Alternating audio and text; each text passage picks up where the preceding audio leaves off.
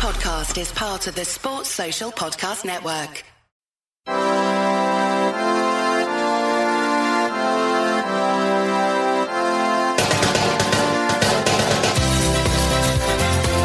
On the very best of the Decade Award show, we've got awards, we talk about England's history after their 1,000th game, and we've got some breaking news. Breaking news! Lost in the Milky Way, smile at the empty sky, wait for... Hello everybody and welcome back to another episode of A Pod of Two Halves. We've got some breaking news on the show. Literally, as I've turned this on, we have been told that Mauricio Pochettino has been sacked by Tottenham Hotspurs. I'm here with Lee Collard and Tom Woods, and we're about to get their reaction live because we've literally just heard about it. I'm in shock, mate. I can't believe it. The man across looking at me right now, he's going to be joyful in this, mate.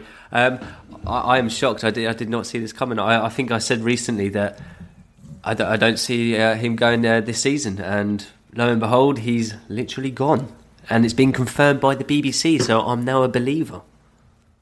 I'm Thomas Woods. Truly dumbfounded by this. So all through the day, there's been a lot of talk on Twitter, a lot of posts by reputable sources, to be fair, saying that he had this game to kind of this weekend against West Ham to turn it around and sort of save his career. And I'm reading this, I'm thinking this is absolutely mental because Tottenham were nowhere before him. And he kind of turned them into a legitimate top four team. He's given them consistent Champions League football over the last, 4 years? A European Cup final last season. There's no way they're going to get rid of him. Add the fact that if he has been sacked, it's going to cost Levy millions upon millions to pay off him and his backroom staff. Which is why we believe that it was never going to happen, because it's Daniel Levy. Absolutely. Wasn't it around £35 million or something like that? Well, he's only just signed a new deal. So for him personally, it was something like 12 million. And I think then the backroom staff as well who will have to be paid off. It's going to be a lot of money, which when you think about how high Pochettino's stock was in the summer, and he was kind of trying to sell Pochettino to other clubs, such as Manchester United, obviously. Clubs didn't bite. Pochettino was already making noises that he didn't want to be there. We've touched on this several times, that leading into that European Cup final, the noises from Poch himself sound like a man that had just run out of patience with Daniel Levy. And I think that's probably played a big role here. I wouldn't be surprised if it's some sort of mutual decision, and we may well hear that Pochettino is Bayern Munich's manager in the not too distant future. Well, so I've just gone on a quick Google, because Google is a reliable source of information, that some people say £32 million will be the overall cost of getting rid of him. Football 365 said about 30. That is quite a lot of money, no? Especially when they could have just spent 30 million on a player that he wanted in his team, such as a fullback.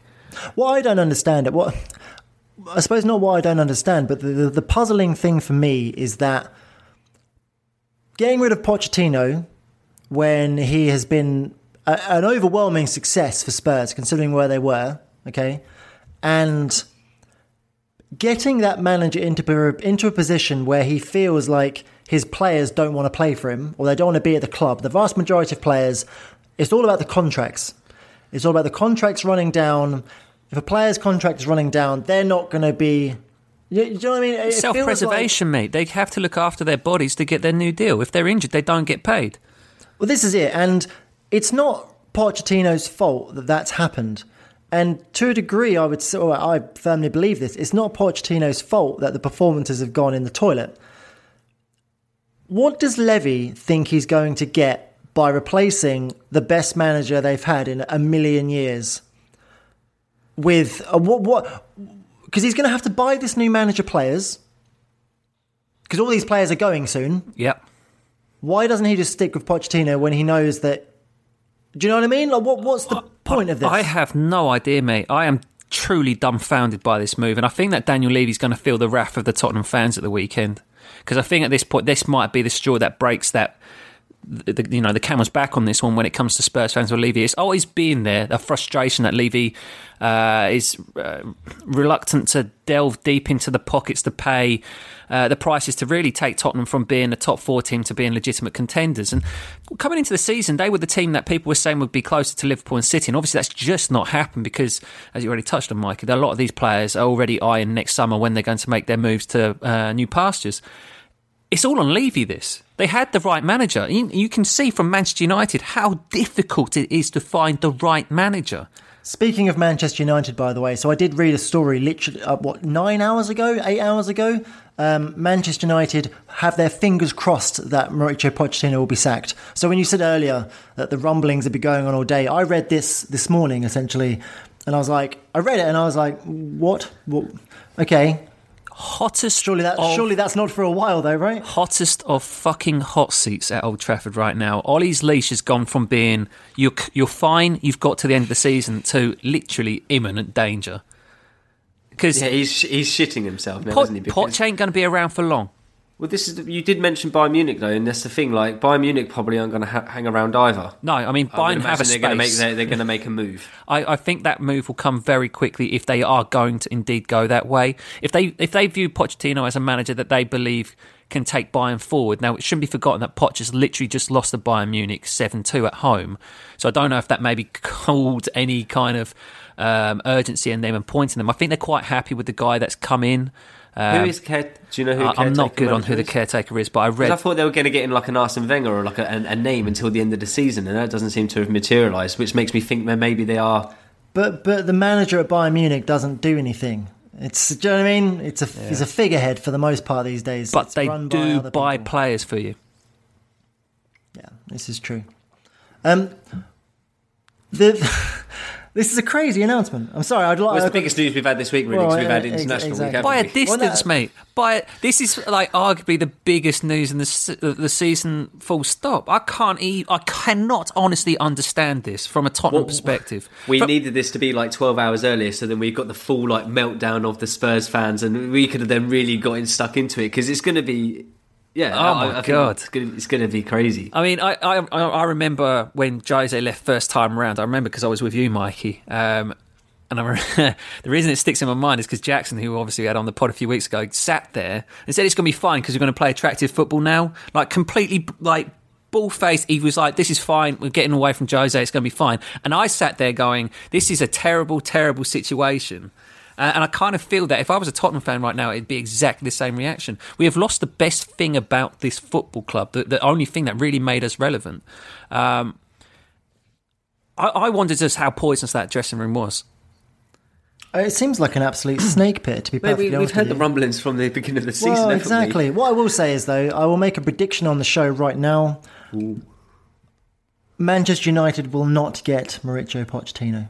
He's going to grind out with Solskjaer. We're going to grind it out with Solskjaer, and he'll go somewhere else and probably be successful, and we'll be languishing for 7th. It'd be interesting as well for Zidane at Real Madrid, because he has turned it around a little bit in the last few weeks, but he's still not really got the Blight. He has got quite a poor squad at the moment, but I reckon there's been a lot of linkings in the past with Real Madrid. I know there's the whole what is it like? He's from Espanyol or whatever, so he wouldn't consider it. But oh my god, he'd go. Do you know what I want to see? Arsenal, mate. Oh, such a great shout! It would never happen. The ultimate get back at Levy. Oh my god, I love it. I genuinely love it, and I reckon Arsenal fans would be on board with this as well.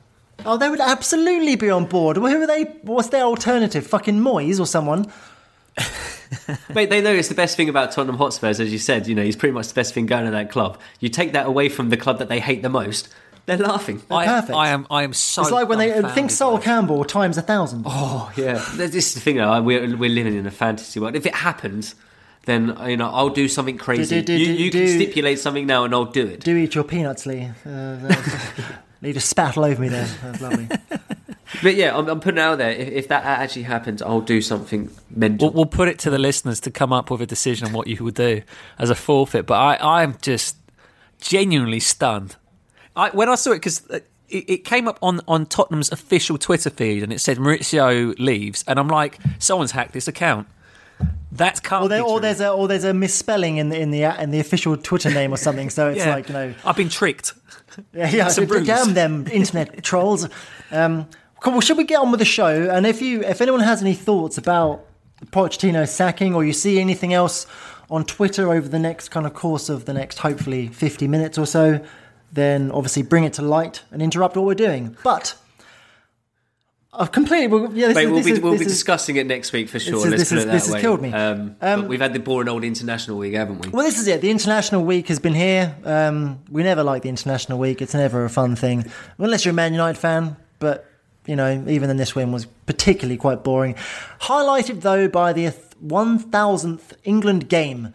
Now, every media outlet and his dog have been putting out their, you know, team of the decade. And I'm going to read you the BBC's one that, as voted for by people online that voted. I voted myself, of course. So did you, Lee, right? I did. Woods, did you vote for your England team? I didn't. Apologies. I did not. More old school. He's wrote it down on a bit of paper. Yeah, you got on a bit of paper. Oh, gosh. Sorry, I am struggling this week, as more so than what Lee is. Apparently, Lee's more ill.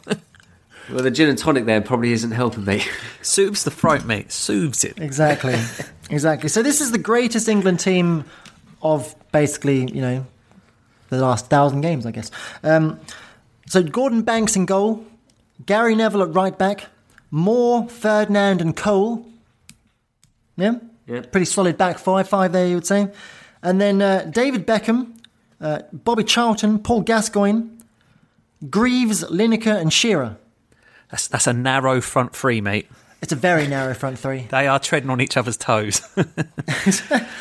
I feel like Woods has probably gone for like a formation type greatest 11 then. Yeah, I have a bit. I have actually gone with 4-4-2, as you would say, for England for the greatest 11. Obviously, we have got our lifetime 11, should we say? This is it, and this was the challenge, obviously, because we talked about putting our all-time 11, but then, you know, I've never seen Jimmy Greaves play football before, so do you know what I mean? I don't appreciate it as much as... Exactly. You know what I mean? It's difficult for us. It is difficult. So we've put together our personal favourite 11 of our lifetimes, okay? So how do you want to do this? Shall I name my goalkeeper and then you guys name your goalkeepers? I think that makes sense. Just out of interest, have you got a formation over there? Mine is 4-3-3. Okay, that's fine. Yeah, I've also gone 4-4. Is it actually a formation, Lee? 4-4-3-3? It's actually... You've gone 4-4-3-3? 4-3-3. Okay, not 4-4-3-3. Can we all remember the last time Lee picked a team? Well, it's not like, you know, complete, you know, proper, you know, it's going to proper fit in the real world, but we're not in the real world. This is on a bit of paper. So. Okay, that's fine. Let's do this. Okay, the goalkeeper is David Seaman. I've got a little asterisk by this name here. Of course, yeah. Because it's pre-ponytail David Seaman. Hang on. Wait, can I just check which one? I've got two, because I did the greatest all time and then our lifetime. Are we doing the lifetime one now? I'm just doing our lifetime one. Okay. Because I just figure the greatest of all time one, I voted and mine was basically exactly what they got on the thing. Fair enough. So it was I felt it was a bit quickly pointless. then, Woods. Let's just quickly hear what you had different to that greatest 11. So at the back four, I had Wright-in at centre half because the geezer had 90 caps as captain. So is this like Billy Wright or something like that? It is Billy Wright, yeah. So 105 caps. He's the first ever player to get 100 international caps, period. So that's pretty good going. I had Bex, Charlton, Tom Finney was on the left-hand side for me. So I had obviously 4-4-2 for this team. So Tom Finney was a bit of a all-round superstar back in the day. 76 caps, 30 goals. So I think he was actually England's top scorer before Charlton. It's quite funny, actually, because I was listening to some commentary the other day, and it was like, I saw Tom Finney as a young lad in Scunthorpe. You know, he's a... The hardest position for me was actually who was going to play next to Charlton, picking another centre midfielder, because I kind of felt... I only saw, like, literally the dregs of Brian Robson's career, and it's difficult for me to get... like the Brian image out of your head. Yeah, I'm also. And I kind of feel that Brian Robson would boozy but would Brian be the Robson answer. was in mine for what it's worth, Yeah. and that purely goes off of my dad. Yeah, because I don't have that from my dad. So I've actually gone with Paul Scholes in there next to It's a Charlton. good shout. It's a good shout. And then I've got Lineker and Greaves up top. Now, what I will say is Lineker is hanging on there by a thread right now because the geezer that's playing up front for us is going to smash every fucking scoring record that we've got. So that was my team. Stanley Matthews and Beckham. Bex gets in just because my just obsession with the man. Realistically, if you kind of look at it critically, you'd argue that Stanley Matthews probably would be the player you'd go in. The only thing I'd argue with is just they said the fringe at the top there in terms of dropping off. Mine would be the other way around. It would be Greaves, simply because he's kind of got that like Peter Shilton-esque about him. He it's a little is bit, the unluckiest man in football history because he should have started that World Cup final, and history has a completely different story for Jimmy Greaves if he does. And it's just so cruel that injury robbed him of that. Because Jeff Hurst profited big time. And Jeff Hurst will tell you, it was only one of his first caps that he had that was actually the World Cup final. And just look now, everyone knows Sir Jeff Hurst. Everyone knows about him. So you're keeping him in on that basis alone then, and that's why the Lineker's one's dropping. Yeah, like Jimmy Greaves, 57. Because Harry Kane is going to do it. Yeah, We've discussed it 57 before. caps, 44 goals. That is obscene. Like, his goal scoring rate is better than Kane's, which is saying a lot. So let's do our personal favourite 11s then. So in goal, David Seaman, refresher Seaman. Yeah, It's David Seaman. Get that ponytail off his head, and I believe in him as a Euro goalkeeper. 96, David Seaman. And 98 as well at the World Cup. He had the curtain still there, mate. I was still happy with him. As soon as he got that ponytail, I'm like, just a little bit, But then our choices, mate, for goalkeepers in our lifetime has been fucking shit. Nigel Martin was a great goalkeeper. Paul Robinson, mate, His obsession Nigel Martin was a good Paul goalkeeper. Robinson's obsession with hitting the fucking scoreboard, mate. Oh, it should drive me mad. Or that game where he spent 90 minutes lumping it long to Vassell. Exactly. And other calamities like David James, mate. No. When your nickname it is has to be literally David calamity. Seaman. Don't forget Joe Hart was in there as well. Like the worst Even of the more of a lot. calamity. Who? The biggest calamity Joe of the Hart. world. Who? Yeah. Exactly. Who? The reserve goalkeeper for Burnley, mate. Oh, him. Okay, he used to be a footballer once. The back four, I'll do it as one. Go for it. Go on him. Gary Neville, Yeah. Yes. Rio Ferdinand, Yeah. Sol Campbell, Yes. and Ashley Cole. You're Yes. literally just doing this on a wind-up, mate. Proper I wind-up. chose Ashley So Cole. we've all got the same fullbacks, yeah. Neville and Cole. Yeah, Top- Neville. Yeah, absolutely. And Yeah, I've got Terry and Rio. So of course he's got John Terry, hasn't he? Well, of course I've got John Terry in. Yeah. I actually went for Tony Adams in our lifetime. Okay. It's good. Yeah. Instead of Campbell. No, I've gone for Campbell. So I've gone for Campbell. Oh, you're Campbell and Adams. So you booted Rio. So yeah, I never really liked him, and also again I've got that feeling of because of how he is now as a pundit and as a. I just don't like. Here's how I'm going to surmise this. Okay, had Rio Ferdinand not got a ban for allegedly taking drugs, he starts Euro 2004 with John Terry, and we win the it. tournament. Yeah, I But there you believe go. you, by the way, on that 100%. Yeah, I do too. subscribe to this theory 1,000,000%. And it was the FA subscribe to that a banned theory him. that it's literally you would never know. Yeah, unproved theory. What's the problem? What we do know is that Sol Campbell wasn't enough to propel us through the tournament. That's the one thing that we do know. Harsh disallowed goal. It was a harsh disallowed goal. I mean, come on, Okay, then in midfield, I've got a midfield three. Okay, and I've got. It doesn't work at all. By the way, it does not work in the slightest. It's as Lee said, it's a fanciful 11. It's a player. We're in fantasy land right now. It doesn't matter. I've got David Beckham. Yes, we're all going to have him. Central, okay. No, on the right hand side of a centre three. Actually, I think fine. Are you playing another 4-4-2, Woods? No, I've got 4-3-3. Okay. Paul Scholes Yes. and Paul Gascoigne. See, I should have put Gather in now. Thinking about it, because you're all going to laugh when I say my one. So my two are the same. I think it's Barnby or someone. So I've gone for obviously David Beckham and Paul Scholes. I've then gone for Joe Cole. and as my other midfielder. Centre midfield. Wow. Beckham and Cole, centre midfield, mate. No, so I'm playing Scholes in a deeper role. What? None of them can tackle. He's going old school. So And have then neither of you Bex. got Steven Gerrard or Frank Lampard? No. Yeah, I've got the three of them. They could never play together, mate. So. Right, they never got to play together because Sven wouldn't play a central three and tell Gerrard to sit deep. Honest to God. Mate, do you know why I haven't got the pair of them? Right, and I genuinely thought about this as well. I tried to think, right? So I looked at... I know that Paul Scholes is the best English midfielder I've ever seen, right? For me, he's the best. So he has to be in there. I agree. And David Beckham gave me one of my greatest memories as an England fan with the penalty against Argentina And the free kick against Greece. And Paul Gascoigne absolutely murdered Colin Hendry He did. in Euro 96. And that was one of my happiest moments as a child. Oh, yeah. And I hunted through and I tried to think of Lampard and I was like, okay, scored a disallowed goal against Germany. Don't know what else he did. Steven Gerrard scored against Germany in the 5-1, but then also passed the ball to Thierry Henry. And Lampard and Gerrard all played in tournaments. We was flattered to see. Looked a bit shit. They never played well together on the same pitch. Like I know you say that they didn't play in the same system. Mm-hmm. They never played well together in the same game at all ever.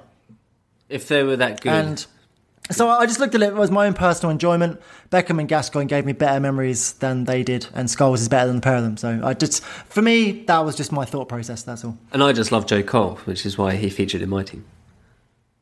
Joe Cole famously never playing central midfield or... Who said he's playing central? He's not playing central. He's a roaming, central with Bex basically as well playing central. Roaming to the right. Right, I mean, who's in the middle of this? Kind of. You haven't heard who's up front yet, so obviously I'm playing players up front that can. I'm looking forward to this. Drop. Let's hear it. So wait, so you got Beckham, Lampard, and Gerrard? No. I've because Beckham's in my team, but he ain't playing in central midfield. All right, okay. So you got Scholes, Gerrard, and Lampard. Yeah, basically, I got the three of them because I do.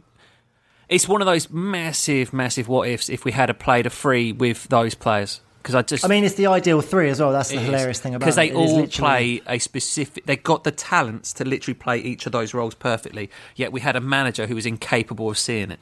It's incredible looking back, isn't it? It's genuinely incredible. It's so depressing. I watched... did you watch these What I Wore programmes by BT Sport?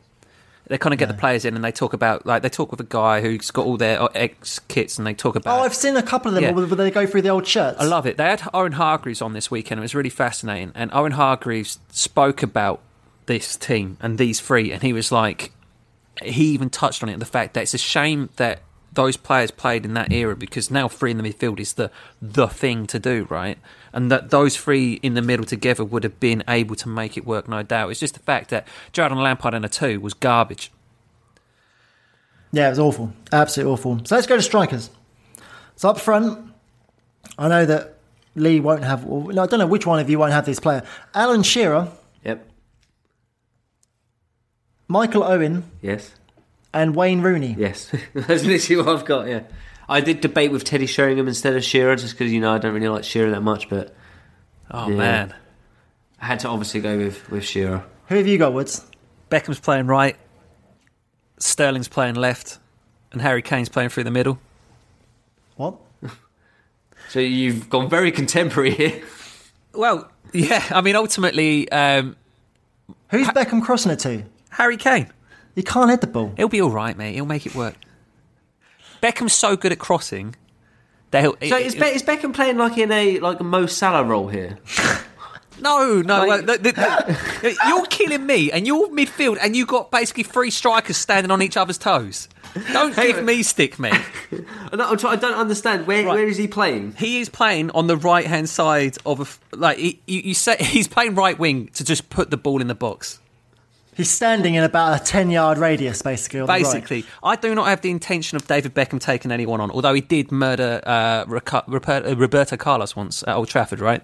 He did indeed. He did. There you go, Lee. So, quiet down there. With regard to Sterling, Sterling is genuinely a world-class player that we've got. Right, so to talk about Sterling, because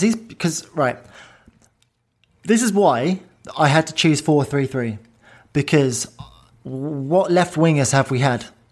Raheem Sterling, and that is it.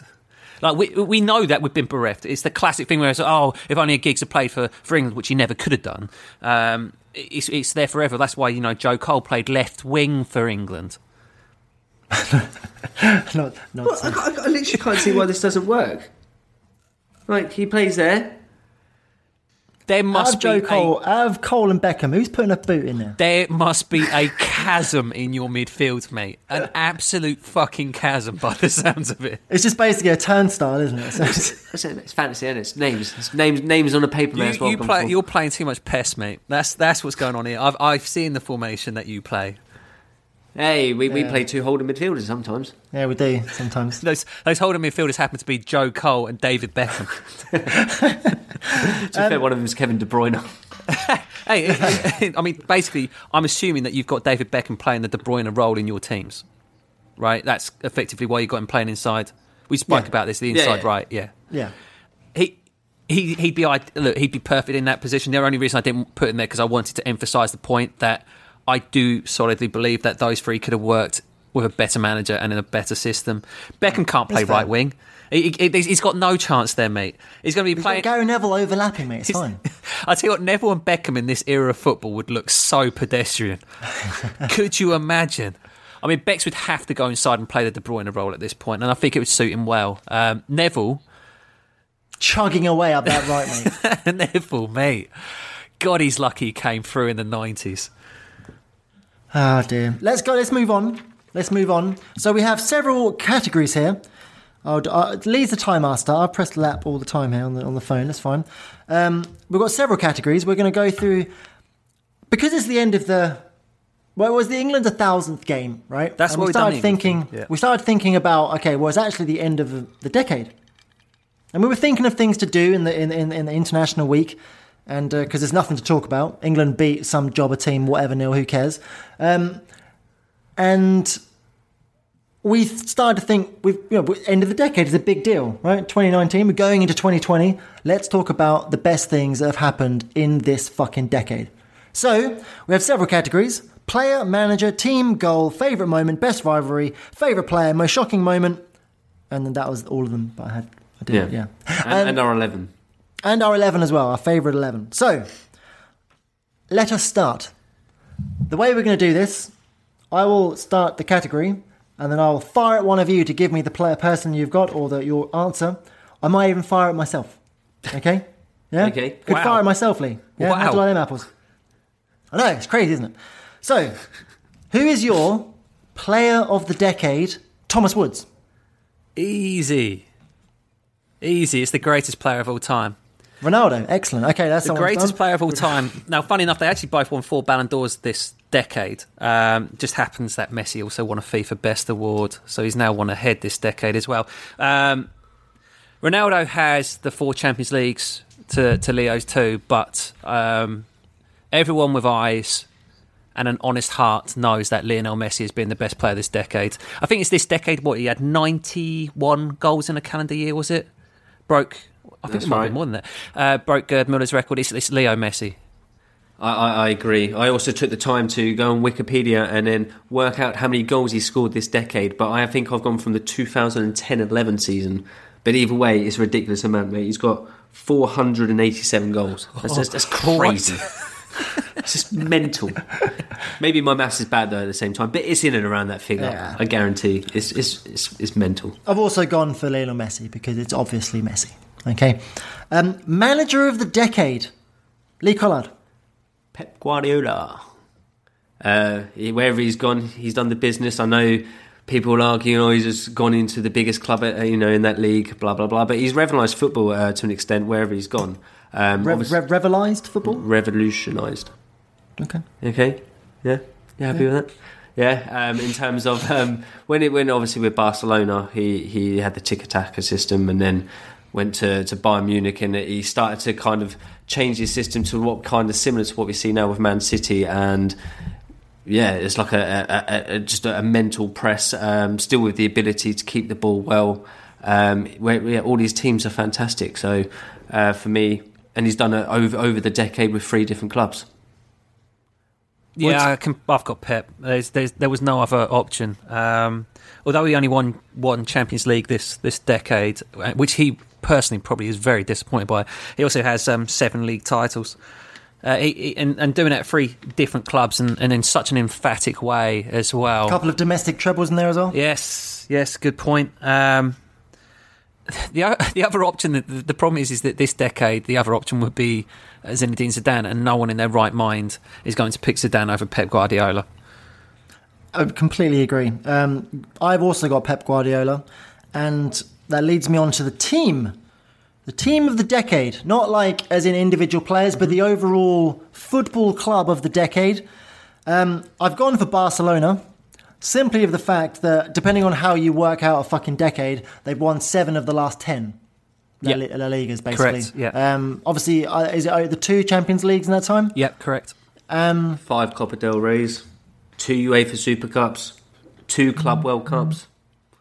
Well, let me read out this starting 11 for you. This is the one that won the Champions League in, was it 14, 15? Is this the one with the MSN, the Messi Suarez name? So you've got Ter Stegen, Dani Alves, Piqué, Mascherano, Jordi Alba, Rakitic, Busquets, Iniesta, Messi, Suarez, and Neymar. That's a team, isn't it? That's filthy. obscene. Absolutely filthy. They have certainly underachieved in Europe. That's the only thing that goes against them. But I've got Barcelona because they went from Pep's Barcelona into Enrique's Barcelona and won another treble in doing so. I think Valverde's trying his best to drag this team down at the second half of this decade. But I never really warmed to the Madrid team. I feel that the 4 European Cups they won, there was always an element of fortune with them. I never felt they were the best team in Europe. No, exactly. I think that it was the willpower of Cristiano Ronaldo in a lot of circumstances there that powered them through, and also some pretty iffy officiating. One game in particular against Bayern Munich sticks in my mind where Bayern had them finished, and then Vidal got sent off for some bullshit reason, and the game got away from Bayern that day. And this kind of shit always went their way, and with VAR, hopefully that'll be the end of it, right? You'd hope so, Lee. What's this? What are we going for? Sorry, team. Yeah. I've gone Barcelona. Yeah. For all of the reasons we just said, or Yeah, pretty much. any other and reasons? some of the reasons that I added on as well with the extra trophies that they've won across the decade. Mate, they're I mean, growing up as a kid, I was always a Real Madrid fan, but I found myself literally in the last 10 or so years is that I just prefer Barcelona now. There's something about Real Madrid. Woods talks about it a lot with their fans. You know, they're kind of, the fact they had probably the second greatest player of all time, and they're their best ever player, and they're getting the white handkerchiefs out. You know, they're a bit of a, I don't know, scumbag of a club, I guess. Correct. Yeah, sums it up pretty well. So this one's quite a fun category. Our favourite goal of the decade. Okay? Because this is subjective, right? This is up to your own personal opinion of what makes a good goal. Okay? Now, I'm going to start with Lee. Thank God. Talk me through yours, Mr. Because Connor. you're going to probably laugh, aren't you, when I say my one then? I've gone for Kasami. Mate, that's who I've gone for. Excellent. There we go. That's literally who I went for. Oh, wow. Yeah. October 2013, Kasami against Crystal Palace. Woods is looking like I don't remember this goal, which is quite crazy. It's the one where he takes it on the chest, mate. It's a long ball played up the line. He takes it on the chest, and in one movement, it's a volley, dip and volley. Is this the guy for Fulham? Yeah. Oh, I mean, that's an unbelievable goal for what it's worth. It's a great goal. That wasn't even because the thing is, I sent these lists over to you to say, yeah, let's do this, and then I realised, how the fuck am I going to remember goals from a decade? You've done really well here because I basically went through the top threes from the Puskas Awards.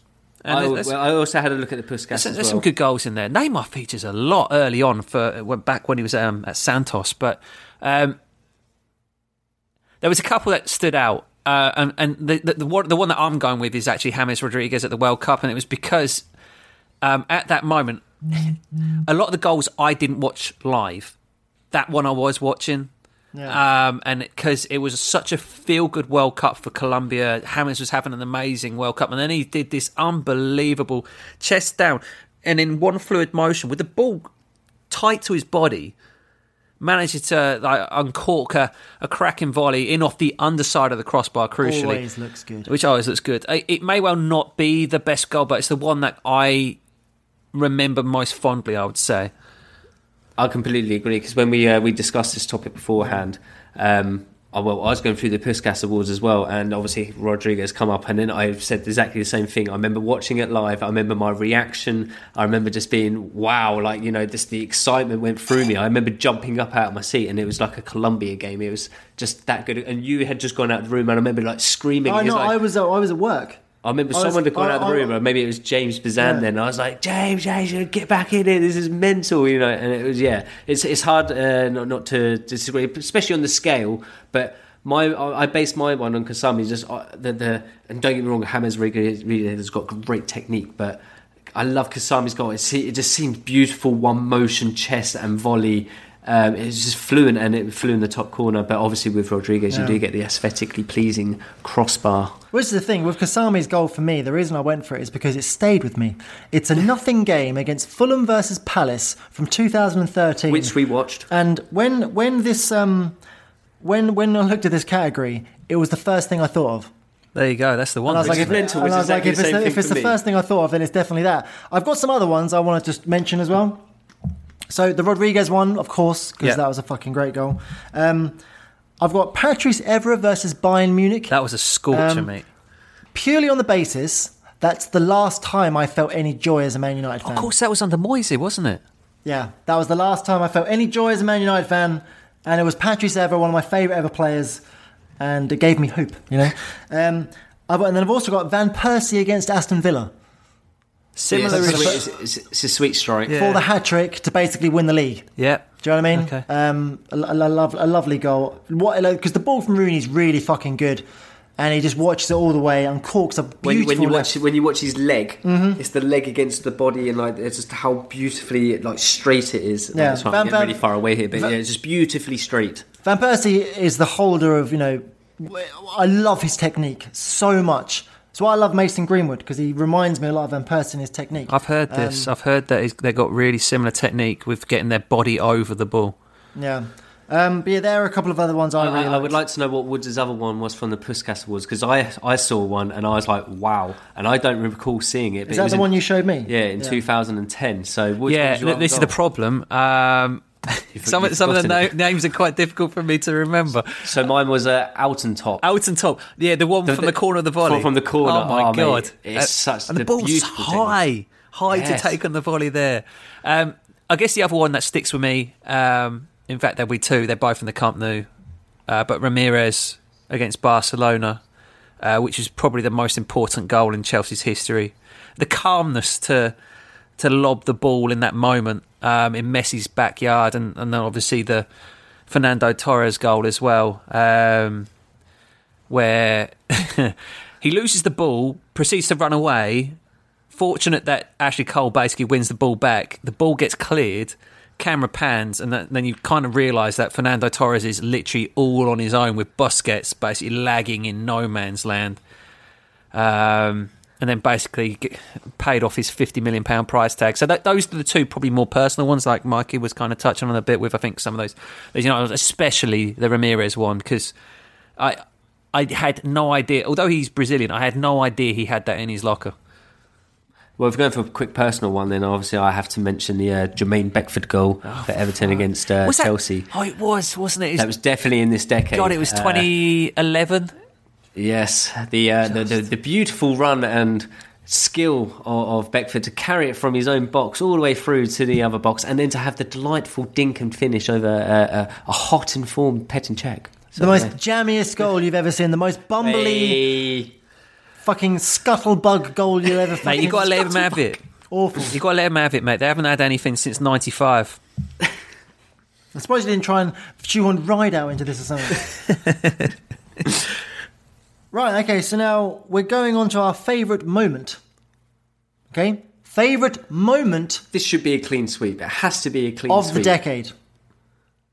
Oh, It should be Woods is looking at me. it should be the cleanest of sweeps there has ever been. And I will go first Boys, No, boys, can you we go need to to Woods? guess. You need to guess what I'm going with here because I've got a really bad feeling that we are not aligned on this. You're going to go obviously for like a Chelsea moment, of course, aren't you? Obviously, Well- now I've just remembered. Well, yes, because one of our We won teams the won a Champions European League. Cup this decade. Yeah, fine. Okay, Great. Good for you. I mean, So that was your. That was your- Yeah, when Didier Drogba stroking the ball into the bottom corner past Manuel Neuer in their Okay. backyard. well, mine is nothing to do with Man United, and yours is nothing to do with Everton, no? Which says a lot about the decade for Manchester United, I To be feel. fair, it does make a point. My thought straight away is to obviously go with what our answer is going to be. He's obviously gone, oh yeah, I've got some good memories to recall this decade. I'll take the Champions League maybe. We've won the league a couple of times this decade, boys. Shut up. He did. That is true. Such as Van Persie. His Exactly, goals. shut up. You know, what are you on about? Okay. Well, I obviously have nothing. Hey, man, you had Tim Cahill. Crucially, though, Lee, you won as many trophies as Tottenham did this decade. That is true. fair. That is very true. Thank you for bringing that to my attention, Woods. Oh, dear. You're welcome. It's Gerrard slipping. Mate, Yeah, of course how many it times is. do we get to discuss this on the pod, mate? It's brilliant. Oh, my God. Oh, my The God. perfect. It does not sleep now. It's perfect. It will never be beaten. And this is again a kind of a small reason why if Liverpool do win the league this year, you know what? They already done something that will give me joy for the rest of my life. Okay. I just realised as well that slip obviously occurred against Chelsea, so you'd like to think that they still like to feature in his like number one favourite moment. A smiling won a Demba European Ba, mate. Cup, Come mate. on. One of the moment I chose was literally the moment Chelsea won a European Cup. But yeah, I mean, sure, I'll pick the moment that Gerrard basically lost the title for Liverpool over it. Against your boys. It was against our boys. I guarantee you have looked back more fondly at Gerrard slipping and talked about it in more glowing terms in your lifetime since the moment happened than you have reminiscing and talking about you winning the European Cup final. Certainly I guarantee on it. this podcast, but I don't think I'll get away with talking about the European Cup triumph that much. God, I mean, It's I've given me definitely more joy than so many things in my life. I mean, it's the most meme. It has to be the most memed thing from this decade in terms of football, right? He Gotta wanted- be. he There's so wanted- many different things. The thing He is, wanted it so the thing much. is, like you say, Micah, the key thing to remember when they do win the title this year, the key thing to remember is that Steven Gerrard, their greatest ever player, didn't get to do it. He didn't get to enjoy it, and it probably won't sit with him well either. There's kind of like, and I don't want to get into this too much, but the Red Sox baseball back in, I think, the 80s, they had a World Series in their hands, and a geezer at first base let a ball go through his legs, and they lost the game, lost the series. And it haunted him because, like Liverpool, there was a long drought. Funny enough, same owners. They eventually ended that drought, but ultimately, I think his name is Bill Buckner, took no joy in that moment at all. And it will be the same for Steven Gerrard, that although his team have gone on and won a league, it will probably be painful for him to see it happen. Yeah. So at least we'll have that. He just mentioned a name there that reminded me of Eric Butner. So, you know, he was that his first name? The guy who played for Man United, a left back. You know, what was his name? Yeah, he was yeah. this decade, mate. He was chippy as well, We mate. should have done the category most forgotten player in from this decade. He was awful. and he would have definitely gone in there. He was awful. Yeah, he was awful. But no, Steven Gerrard at slipping is just, you know, it was a combination of everything. Well, it wasn't even the combination, but obviously that incorporates the Palace game. Christian Bull, Suarez crying into the camera, you know, and Gerrard with a little tear in his eye when he's trying to console him. And you've The got fans, the fans, the bus, the banners. Oh God, you know. Obviously, that fat guy with like the big face or chin, you know. Oh, that's What brilliant. was it? You're doing a fine job, son, or something. You know.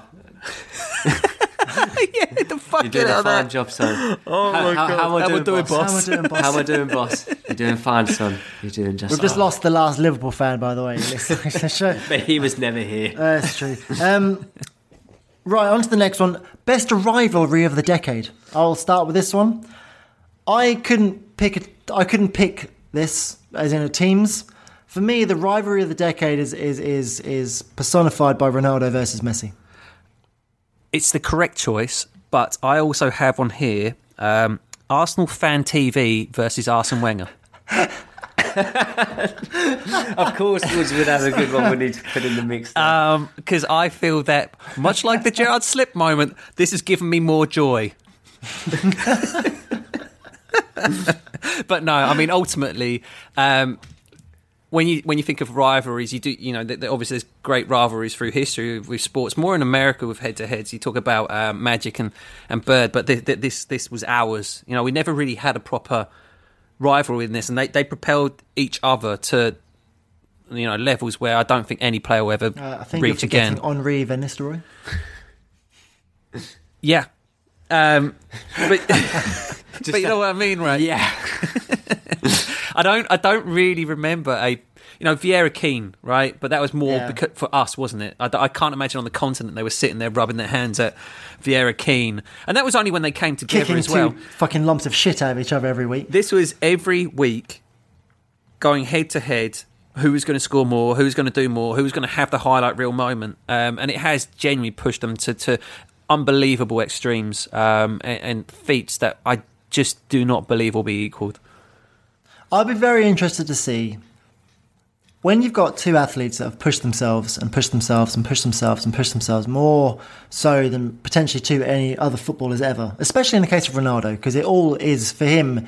It's hard work for that guy. Do you know what I mean? Yeah, absolutely. I'll be very interested to see what they are like as they approach kind of elderly age. Do you know what I mean? His body's going to be a mess. What's that? Ronaldo's body will be a mess. This is it, an absolute mess. I wonder, because the thing for me, which I always find fascinating about sportsmen, is the mental state you have to be in to be the best, where you literally have to take. Was it Chuck Liddell when he was in UFC back when UFC wasn't quite the sophisticated sport that it is now? What is a hand throwing contest? Exactly. His mindset when he used to walk into that cage was, "I'm going to kill the person opposite me." That is how much he got himself into the zone. He says, I am going to kill the person. I am going to go up there and I'm going to kill him dead. That's the crazy mindset that some people have to get into, where you have to really push your fucking limits at all times. And I wonder, doing that for so long, like the pair of them have, how is that going to play, A, on their physical bodies, certainly in the case of Ronaldo, but also in their mental state when they get to the point where I can't be the best anymore? Do they go into management and try and be the best that way? What do they do? How do they react to all of a sudden there's another new Ballon d'Or player and he's now getting all that? Do you know what I mean? How are they going to react to this as elite sportsmen who have been the best in their field for 10 years? It's going to be fascinating, isn't it? Their post-football career is going to be very interesting because I can't see Messi as a coach. Because he falls into that category where football was so easy to him that it was never having to appreciate tactics or anything. It was just basically living it. And similarly, I think Ronaldo would fall into the category of a coach that can never comprehend why his players are just not as dedicated dedicated or as good as he is. And I think he'll always struggle with that. I think fortunately for Ronaldo, certainly he has a lot of off-field stuff, He's got a lot of business stuff, and I think that he'll probably just become a crazy business person afterwards. With Messi, I kind of feel sad for him in a way, because where Diego Maradona got to retire his coke-filled lifestyle in Argentina, and he's loved for it, because Messi's never really felt the love of Argentina, I think he's in no man's land. It's a strange one. It's never happened for him on the international stage. I always get the feeling with Messi that he's not the sort of person though that would probably maybe take that too much to heart. I don't think he. I always thought that, but then he got tattoos. No, seriously. That was the moment when I realised Messi cares about how he looks, and he cares a little bit about stuff that isn't just mindless football. Because he had I thought you meant the tattoos had relevance. No, but because when he was breaking through and stuff, he had like a 12 quid haircut. He looked absolutely ridiculous compared to groomed Ronaldo. Do you know what I mean? And it was just like, this guy doesn't really care. I always thought he looked a little bit autistic. A little bit weird. You know what I mean? And then all of a sudden he turned into a little bit conscious about his image a little bit in terms of, do you know what I mean? I think that's just maturity as you just develop as you get older. I mean, Well, he bleaches up his until hair. very recently, his fucking suits at the Ballon d'Or was still horrific. Oh, that's fair. Oh, he's Like had some velvety great suits, burgundy. mate. He's had some great suits. I'm not hearing this. Mr. Lee Collard turns on. He's just like plain black suit. Traditional. mate. Functional is what that is, mate. You're like, no frills here. Functionality first. What's your rivalry, Lee? Mine's the same. I've gone for Messi, Ronaldo. Okay. I mean, I did try and think through the teams, but yeah, I came to the same It just- conclusion. it just is that hasn't it just been one. dominates our decade. You know, the Right, fact but- that Sky are trying to force us as Liverpool Man City as a rival, it's like, nah. Be silly. Nah, Nah, it's not, because you know it's not long term. even Why the- it's not going to be there? El So. there's been nothing Clasico. domestic. I kind of feel El Clasico lost its way once basically Real Madrid were just garbage in the league every season. I did enjoy the shithousery El Clasicos. The ones with Pepe and Ramos. Pep and Jose. Because Jose and Pep weren't there, I just feel they just lost it. Yeah, no, I agree. Right, so let's rattle through a few of these now. Favourite player of the decade? I kind of gone with Messi because we kind of mentioned him at the beginning. So he's. I mean, whenever I watch Messi play, I know I'm going to enjoy it. So yeah, that was my answer. I mean, I obviously being an Everton fan, mate, I don't really have much to choose from. As you mentioned, maybe like a Timmy Cahill or something like that. We're talking world class. When I want to watch someone that's really good. Strakulas, you not ring those bells? Exactly, it's Lionel Messi, mate. It is a tricky one, this one, because I sent it and I realised when I sent it that really, I think all of us would honestly say it was Leo Messi. I think Leo Messi's done stuff that's just basically bent our minds. I remember it was this decade where he basically murdered Leverkusen in the Champions League, wasn't it? Yeah. Where he just completely went ham on them. I guess what I would say is that Eden Hazard was the only top-level player that we had at Chelsea for a long time this decade. We came into the end of this decade with the end of our kind of first great era, Czech, Drogba, Lampard, Terry, and that all faded out, and then we're just left with Eden Hazard, who obviously left very memorable moments for us. So Every other season. there is that element, and I know what you mean, because as a fan, that's why it's difficult for me to choose Eden Hazard when it did feel like it was every other season. But that was part of that player, sadly. But some of the moments that he left, obviously with the club, he scored some incredible goals, and obviously won. I think he won 2 league titles in the end with the club, although I do feel that Diego Costa played a big role in those as well. Yeah. I've gone for Zlatan Ibrahimovic. Because It's a good I shout. think other than Messi and Ronaldo, you won't find a better player in terms of the decade, in terms of the stats, in terms of the things won. I think he's won things pretty much wherever he's gone. Yeah, I mean, ultimately, you do have the advantage that he played for Manchester United for a season and was pretty Yep. bloody good as well. So I do. can't. I love Zlatan, but I can't pick Zlatan just because of the fact he played for you, like me. Fair. That's Ultimately, fine. he gave you some joy out of the second half of this decade, and that may well be it. It was enough for me. To The thing is, when I think of Zlatan as well, and I'm thinking he's been doing it in MLS and the Farmers League in France. He's been scoring not some that great long. goals, though. He's always yeah, great of value, course, isn't yeah. he? But he's been. I mean, the majority of the decade, mate, he's been playing elite level football. Do you know what I mean? Yeah. Okay. Like I said, maybe from the beginning when we asked the question, I've looked at it from a different perspective. Yeah. I haven't gone for something. Well, let's go to the next one. We've got fire on. Okay. Most shocking moment of the decade. Shall I go first? Far away. It's Brazil getting murdered by Germany. It is Brazil in their getting back murdered garden. by Germany. It is definitely that moment. I don't think that nation will ever get over that.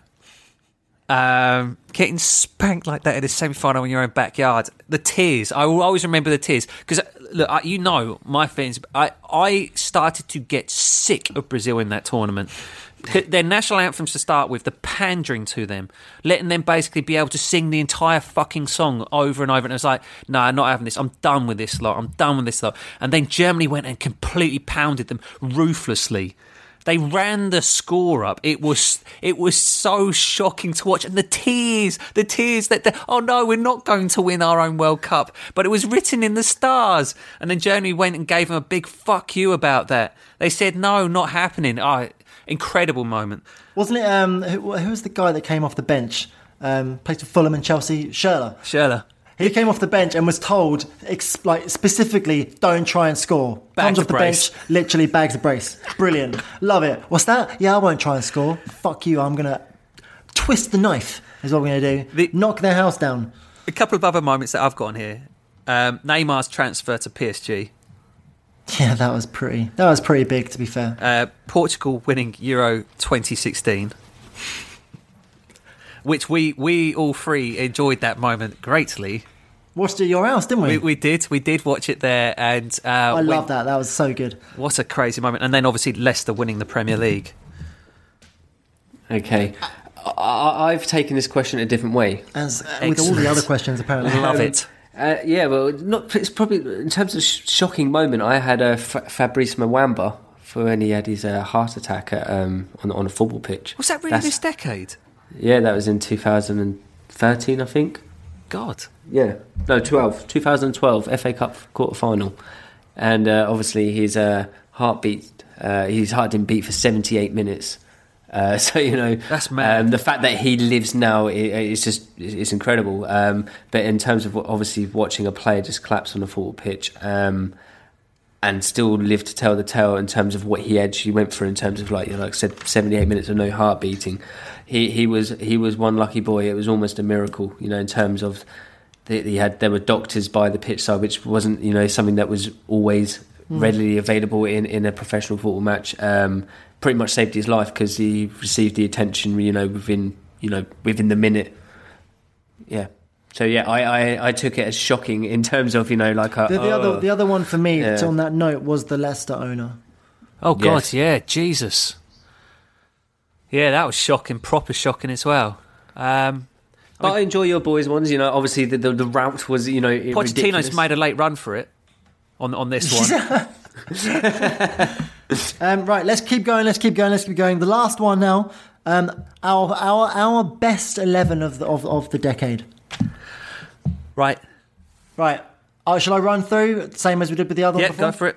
Goalkeeper, I've gone Manuel Neuer. Yeah. I've gone Buffon. Okay. Wrong decade, mate.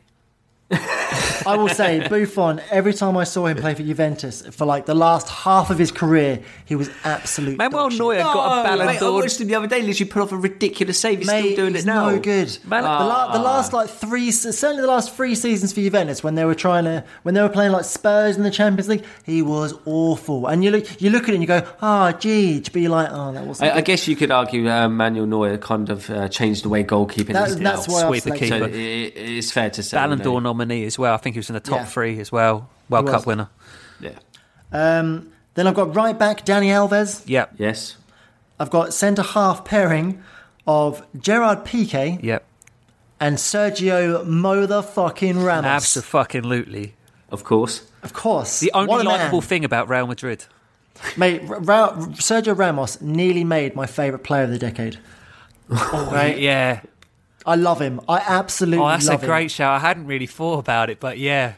I have the utmost respect for a man who is naturally because he's so talented anyway, right? He's a really talented footballer. He's genuinely a very talented boy, and he could be an incredible footballer just relying on his talent and his physical attributes. But no, he has to cheat as well. He has to be a He's scumbag. kind of like, I could be like a Paolo Maldini, a wonderful, appreciated talent, but I'd rather shithouse my way through my career.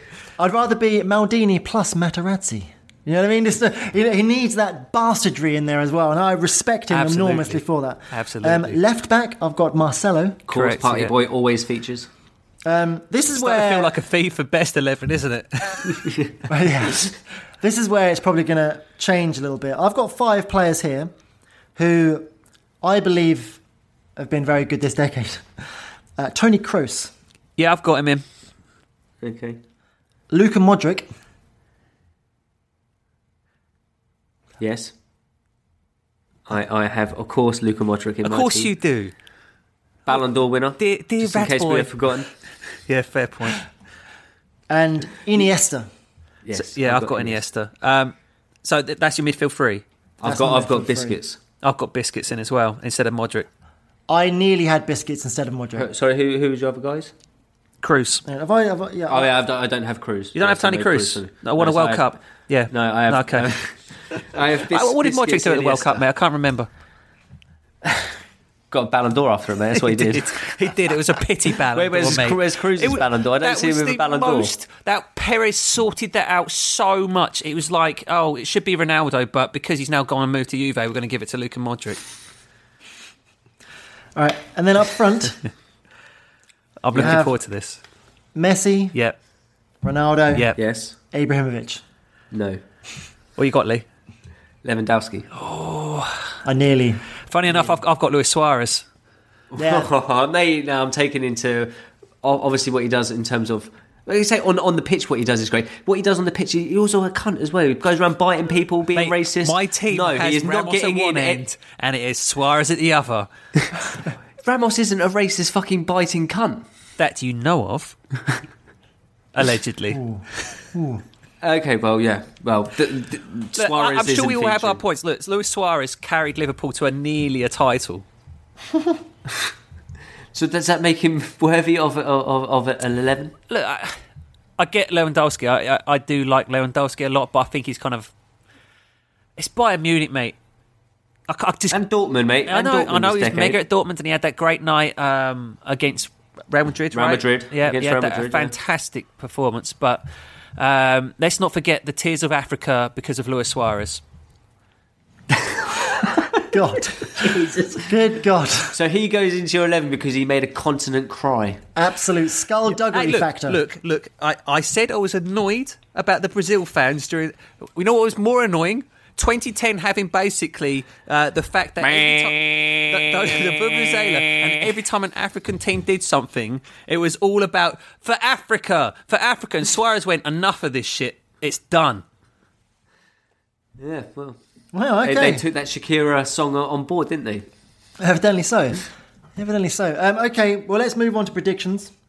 Very quick predictions. Very quick predictions. We'll fly through. Oh, God. So they're the awards, you know. They're the awards. Maybe we'll put them up after. Maybe Woods will do something. I'll put them up. I just want to say one thing about this decade, though. I don't know if you feel the same, but I feel this decade, I've kind of lost some of my love for football because I feel... Getting older. Yeah, that's something. It's just I know that, but I think that as time's gone on, that certain elements of the romance have been taken from the game, and it is due to the way that technology has crept in. And I don't just mean VAR on this; I mean the advent of social media has basically given birth to fucking shitheads everywhere. I hate social media when it comes to. Right, can I give you 3 reasons why I also have the same feelings as you? First one, social media, I agree. The second one is the gambling. Yeah. The betting adverts, every fucking club is sponsored by a betting company, every fucking, just constant nonsense, this charade of just horrendousness and just evil, just, hate it. And the third one is the fact that Sky and BT, it not just being Sky, I love BT's coverage. I think it's really good. I think it's excellent, yeah. But no fucker watches the Champions League anymore. Yeah. Doesn't feel as important in some ways to me. It doesn't feel as important as it used to. So what happened to like the generation before in terms of when they? Well, you say you get to watch football, but as soon as it went to a paper, thing in terms of Sky, they lost that ability to ever watch them on terrestrial TV again. And now that's happened in our generation with the Champions League. Well, yeah, but I mean, what I'm getting at is the continued financial gain of the Premier League in terms of the fact that as a consumer now, you have to pay for fucking Amazon, you have to pay for Sky, you have to pay for BT, you got to fucking pay for fucking everything through the nose. Just money. And and it's the disconnect. I would say technology, but it's only really happened this season. Do you know what I mean? So I think over the next decade, that will probably push me further away from this sport. But you know what I mean? Yeah, it just... And yes, I know the irony of talking about the increase of technology and social media about football when we were doing on a fucking podcast. Yes, I understand that. And I'm actively encouraging Woods to tweet. Exactly, yeah. So about football. I know, I'm like one of those assholes that tweets, but it's kind of the fact that fans target. It's the abuse that gets me. It's the fact that no one can have a conversation on social media about football. It's always so abusive, and that's the problem I've got because we went to uni together, right? At the point where Chelsea and Manchester United were in probably the biggest rivalry in the country, and I don't think we ever got into kind of some sort of bitterness about it, and it just feels that there's an inability on social media for people to have a conversation. And it's also the other shithouse stuff. Dude, do you know why? Do you know why this is, right? If I'm talking to you in person, I have my opinion, you have your opinion, we have different opinions, but we're sensible human beings, we can sort it out, right? On Twitter, you'll always find someone that agrees with you. Yeah. And if someone agrees with you, it reinforces your opinion to the point where you don't think you're wrong and you can't see another point of view. And that's why someone like Katie Hopkins gets by, why she doesn't go home every night and want to hang herself, because she finds people that agree with her, that reinforces her belief, and that essentially makes her stronger. You know what I mean? And that's the biggest danger of social media. It makes people with moronic opinions feel right, to the point where they will dangerously defend it. Ultimately, it's someone sitting behind a computer, so they feel empowered to say it as what they feel. Exactly, but a lot of times you just go, you know what, I don't really give a fuck, mate. Do you know what I mean? Let's go on to predictions, though. Okay? So, the opening game on Saturday, we've got West Ham United taking on Tottenham Hotspur. Hello, Derby. You'd like to think that they would have seen Pochettino out just for this game, then just get this one out of the way. I mean, West Ham have never had a better opportunity to turn their fortunes around, no? Oh yeah. This is a big game now because he's under a lot of pressure as well, Pellegrini, because their foremost we've already touched on in the toilet. Oh, for Cliff. I'm going West Ham here. I think so too. I sometimes you get a reaction from players, but I don't think you're going to get the reaction you expect from these Tottenham players. I think they phoned in for the season, and I think that sacking the manager isn't the message that you wanted to send here. I do think you would add a dressing room of players that probably, at least some of them, were very close with Poch. Don't worry, they've got a shiny new stadium. It's fine. Yeah, I'm saying draw. Okay. West Ham. West Ham were the first team to beat them there as well, for what it's worth. Jose's been put in as favourite. Jose. That'll kill you, mate, wouldn't it? I mean, that would be generally the death nail in the Jose Chelsea situation. Like when he went to United, it was fine, right? Because it's United. But if he goes to Tottenham, then it's like, this is done now, mate. See you later. Then we've got Bournemouth facing Wolverhampton Wanderers. I'm doing the Jose Mourinho, but he's not looking at me here. Oh, sorry, man. Three. Yeah. I got you now. Bournemouth Wolves, come on. Bournemouth Wolves. Have we missed Arsenal Southampton? No, that's the next one I have on the list. Oh, it's because it's AFC Bournemouth. Bournemouth. That's why. Yeah. I got it. Stop looking at my sheet here. I'm not looking at shit. I'm looking at the fixture. Look and see who's at home before you shout at me. I just told you it was Bournemouth versus Wolves. Okay, yeah, excellent. I think Wolves won last time out, didn't they? Against Villa. I think they looked all right doing so. Bournemouth are obviously in pretty good form as well. They're a weird team, Wolves, aren't they? Because they're doing a lot of draws. They're not kind of losing any games, but at the same time they're not sort of winning lots until last week. Bournemouth for me. Bournemouth, they're even more sketchier. I'm going to take Wolves. Woods. Take a draw. Excellent. Ooh. There now we've got Arsenal versus Southampton. This is a good game for Emery to have on the back of an international window. Southampton are dreadful. Truly dreadful. Arsenal will beat Southampton comprehensively. If Everton can beat them, then Arsenal can. Yeah. I will also go for Arsenal. Then we have Leicester versus Brighton Hove Albion. Now Brighton are at home. Yeah. You threw him there. You threw him. Yeah? You threw him. This will be a good game. Leicester for me. This will be a good Brighton game. are shit. Brighton aren't shit, mate. We made them look absolutely awful the other week, mate. They were awful. Well, you made I've Leicester been on look the Graham shit as well, Potter though. bandwagon since the beginning of the season, so I'm going to keep blowing that trumpet until. Okay. Yeah, I think He's a good manager. I like him a lot, but I just don't. I think Brighton are playing better football these days. I remember when they're playing under Chris Hughton. Manchester United have an ability this season to make good football teams look shit. They've done that. Yeah, on I've said more than one that occasion. all year long, but I don't know, man. Maybe Brighton played into Man United's hands in terms of... They absolutely did. Exactly. So, I'm going to take Leicester, though. yeah, Leicester are the informed team pretty much, aren't they? Outside Liverpool. Yeah, Leicester. Okay, we've got Crystal Palace taking on Liverpool. Liverpool. I'd be a fool not to go for Liverpool. Yeah, it's So I'm Liverpool. also going to go for Liverpool. We've got Everton facing Norwich. This is also a lovely game for... I mean, this is our last good game, and then it goes into a bad run of It fixtures. does. So we need a win. Everton will win this because I think we Norwich should win. Yeah. Norwich. Well, you are favourites. Heavy favourites. We should be. Yeah, Norwich, as we said, they're in the tank. they're fucking 4 shit. to 11 on. Yeah. Although Pukki did score for whoever he plays at Finland. He scored in the week, so maybe Probably against fucking Georgia or someone. I think it was against Greece. Oh, great. Then we have Watford versus Burnley. Not the game for the... For the purists. Yeah, do you know what I mean? You know what? Burnley, I'll go for. Draw for me. Have Watford won yet this season? They beat Norwich, didn't they? They, Last time they out? did last time out, yeah. Hot run of form. That was now. their first win under Grazia. Burnley's form away, I don't think's been anything close to their home form. I can't pick either, though. I'll go draw. And then you're going for... Going away. Okay. Then we've got the big 5:30 game on a Saturday. Manchester City taking on Chelsea. So I think Bernardo Silva misses this one. Yes, we should. Maybe, yeah. Obviously, FA finally handed down a punishment for his tweet, which was racist. He's not racist. I just want to get that right. He's just ignorant. The best part of that punishment was the fact that he's actually going to be educated on the reasons why that is racist, because clearly that hasn't sort of sunk in as to what he'd done wrong. The fact that he's a friend and he thought it was a joke just doesn't wash.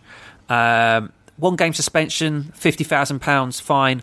I thought that was a bit heavy-handed, but I guess they had to do something that showed that this isn't okay, like to completely kind of show that. Also, with the fact that the environment we're in right now, obviously, of England off the back of the Bulgaria, I think that kind of not putting in a hefty punishment. Well, that's the thing, isn't it? Because we put the pressure on the, in terms of, like, say, the Bulgarian, just, in general, like UEFA and their suspensions, they're appalling. So, yeah, whilst it is a little bit heavy-handed, it's a good start in terms of this setting the precedent for moving forward to incidents like this, which obviously you don't want to see, but they probably will incur again. To the matter at hand, Manchester City versus Chelsea. Crucially for Man City, I think Ederson's back in training. Man City, over the last couple of years, have very much had Chelsea's number, and I just can't see Chelsea having enough to beat this City team. What I'm interested to see is how Chelsea do compete. They competed well against Liverpool, I thought, earlier this season at home. Having competed well against Man United twice to the... And this is it, like, the games against Manchester United, obviously we started well against United at Old Trafford, and then obviously it got away from us when we started chasing the game. I'm trying to think who else we played this season that's a top team. I don't think we've had really too many of those tough games so far. So I'm very interested to see how they play, basically. I think Kante's back and available, and I think that's going to be very important. I wouldn't be surprised to see him starting in kind of a midfield pivot role with either Jorginho or Kante. I'd imagine Jorginho start with Kante in that position to give a bit of solidarity. Just that City do have just such high-level players. I think, though, there is a time that you are going to play him and get something from him. I think that now is a good time. I know they lost their last game, so you think they're going to get that sort of bounce back. But I don't know. I fancy Chelsea to nick something. I really do. I think Man City, whilst they are good going forward, I think they've got that vulnerability at the back, and Chelsea are scoring goals. Could be a good game, really, in terms of... It'll be a very good game to watch. This will be a very good game to watch, no doubt. I think both teams will play football. And this is why I'm going to be watching it on Saturday. I'll be sitting on the fence watching this, praying for a draw. And who are you going forwards? Taking City. I'm also taking City. And then we've got big Sunday game, Sheffield United versus Man United. 4:30 kickoff. I would love it if you actually lose this game. And I can see it happening, because Sheffield United are very good. Sheffield United are really good. Yeah. They ain't beating us, though. I'm going for United. I'll stick my neck out on the line. I'll say Sheffield United. Fortunately for Manchester United, Pochettino's now available. So I'm going to take Sheffield United as well. Rashford continued his good form, though. His form is outrageous right now. Yeah, since he's been playing... You wait till we get to the winner of the week. Since he's been playing... Third week in a row. Since he's been playing left wing. Like we said, we've been saying he can't play striker, but he can play left wing, and he's proven that. Monday Night Football, Aston Villa versus Newcastle. Ooh, that's a fun little game, isn't it? High-scoring draw for me. I think a draw as well. I'm going to take a Villa. Okay, there we have it. There we go. Woods, give me a winner. Wow. Can we start with losers? Yes. Tottenham Hotspurs. Of course. Just as a club, or just what are you doing? What are you doing? If they replace Maurizio Pochettino with a finished Jose Mourinho, mate, it's just so good. Especially Jose Mourinho. Look, we joke about Pep being a checkbook manager, but literally, Jose Mourinho has made a career off being a checkbook manager. Working with Daniel Levy. My God. He is the quintessential checkbook manager. And the thing is, he's going to have to get rid of Mourinho, which is going to cost him even more money. Oh, it's incredible. Because Mourinho ain't going there for cheap. He ain't going there. He's going there to earn a few pounds. Can I sum it up then? Incredible. The losers are Spurs and the winner is Pochettino, right? Yeah, Because he's got out of that club. Because he's out of there. And he's been going paid to off. basically take a bigger club that's going to back him, and he'll go and get some success. And he's meanwhile, just been given like a load of money. yeah. I mean, if it's Bayern, he'll be backed with players. He's just done 12.5 million quid apparently. He's laughing, mate. He's laughing. That makes him a winner alone. I mean, yeah. Other than Pochettino, I think obviously Harry Kane filled his boots this week, so I'm sure. I'm sure a penny for his thoughts right now. Because I was going to say on this show that I've kind of had the feeling that Harry Kane's becoming that player that definitely prefers and plays better for England than he does for Tottenham. You have those players that become international players. Funny enough, I think they describe Gareth Southgate as being an England player as opposed to a kind of club level player, and I kind of feel that Harry Kane's going that way. But a penny for his thoughts on this, because I don't know is the answer. I don't know which players felt close with Poch. I don't know which players felt cut off him. I don't know. You kind of got the feeling that Dele Alli probably was one of those players that's probably feeling pretty good about things right now. But we've said though as well, haven't we, in terms of Harry Kane, that he isn't fitting into that system. He probably is recognising that himself. So I reckon he'll see it as a fresh start, because it's either that or he leaves the club.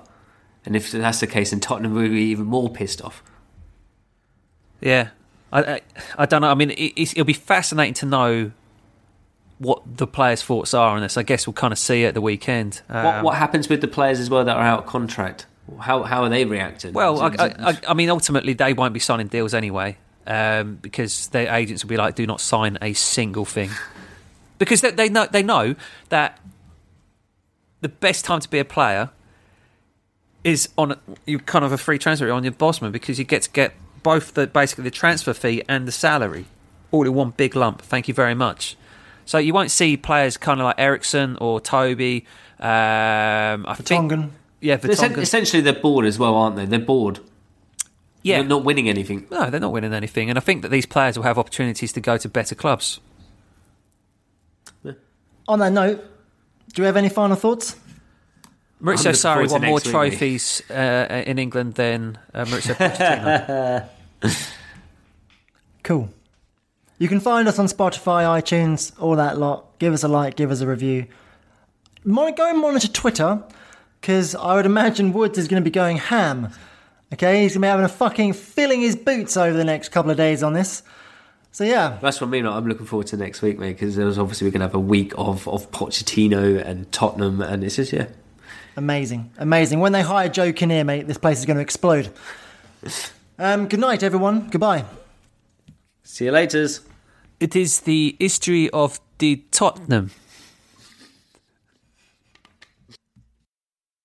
Sports Social Podcast Network.